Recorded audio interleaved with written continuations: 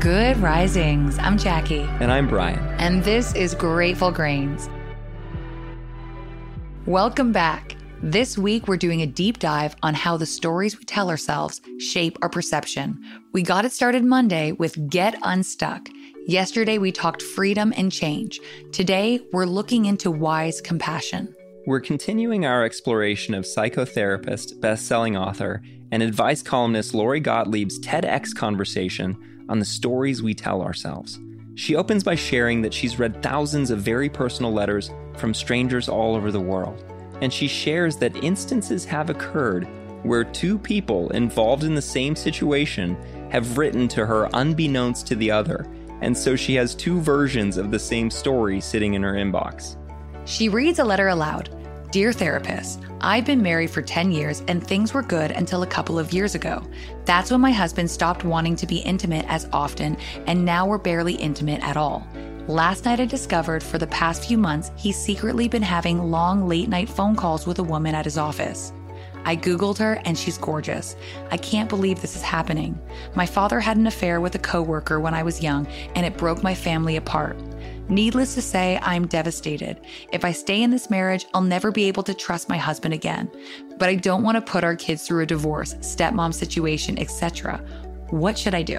She continues, if you got this letter, you might be thinking about how painful infidelity is, or maybe about how especially painful it is here because of her experience growing up with her father.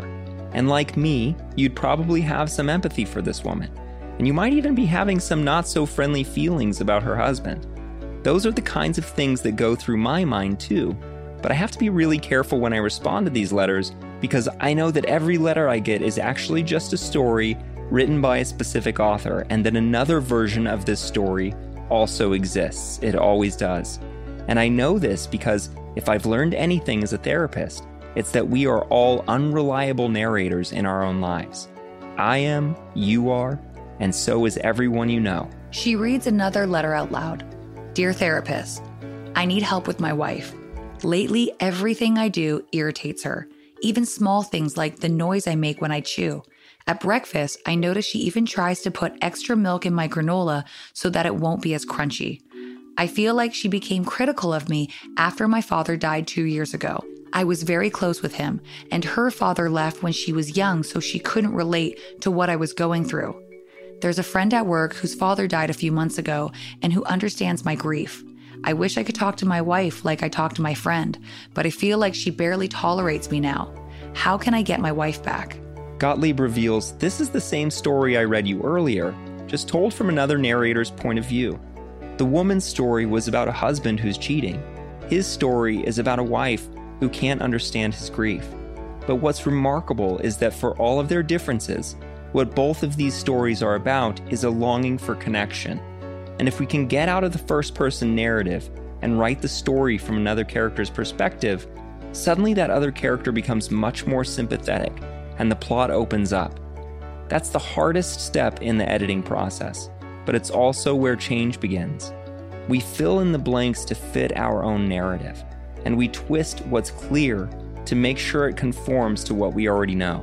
She explains that's why when she sees people who are depressed, she sometimes says, you are not the best person to talk to you about you right now, because depression distorts our stories in a very particular way. It narrows our perspectives. The same is true when we feel lonely or hurt or rejected.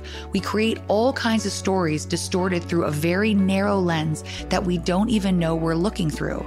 And then we've effectively become our own fake news broadcasters.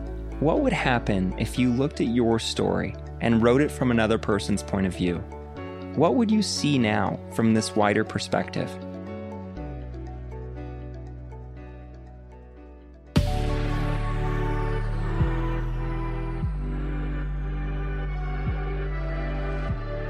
Thanks so much for joining us on Grateful Grains. You can find us on Instagram at Good Risings, or you can find me at B McMuffin. And you can find me at JacquelineMWood_1. We'll be back again tomorrow for day 4 of our week Inward Outward. Until then, remember, a better tomorrow starts with today.